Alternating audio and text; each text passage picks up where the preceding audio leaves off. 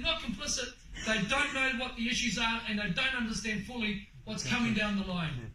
They don't understand it, or they are fully complicit.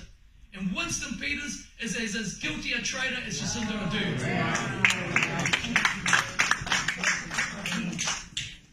This is not a political party like anyone has ever seen in our country before. It's not.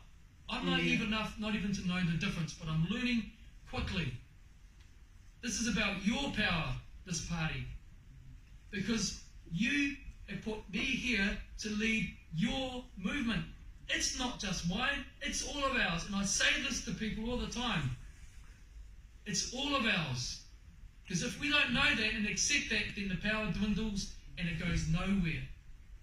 So this is your power. And what is the evidence of that?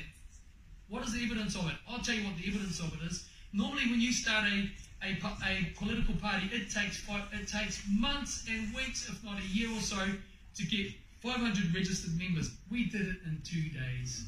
How did you do that? We did it. Sound like an infomercial. How did you do it? Wow.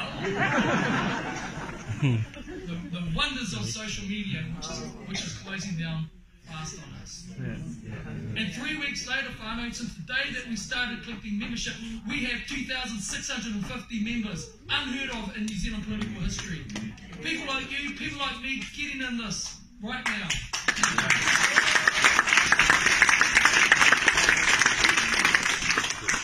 Your party. Why? Because right up front, and there's Jen Brown. In fact, I want to acknowledge Jen because Jen knows that I didn't want this. Is that true, Jen? Because she started seeing all the requests from the public for me to create this thing here, and I was like, no way, hell no. I'm quite happy with my little bit of fame as a guitar player, quite happy with my beautiful life, staying right where I was, distressed by what I was seeing, concerned. I thought, no, I'll just push out the info through the internet so that we all become educated and someone else do it. But no, I prayed on it, my wife didn't want it, and I tell you what, I thought it was the end of my marriage because my wife said no. She said, no, honey, please don't do this.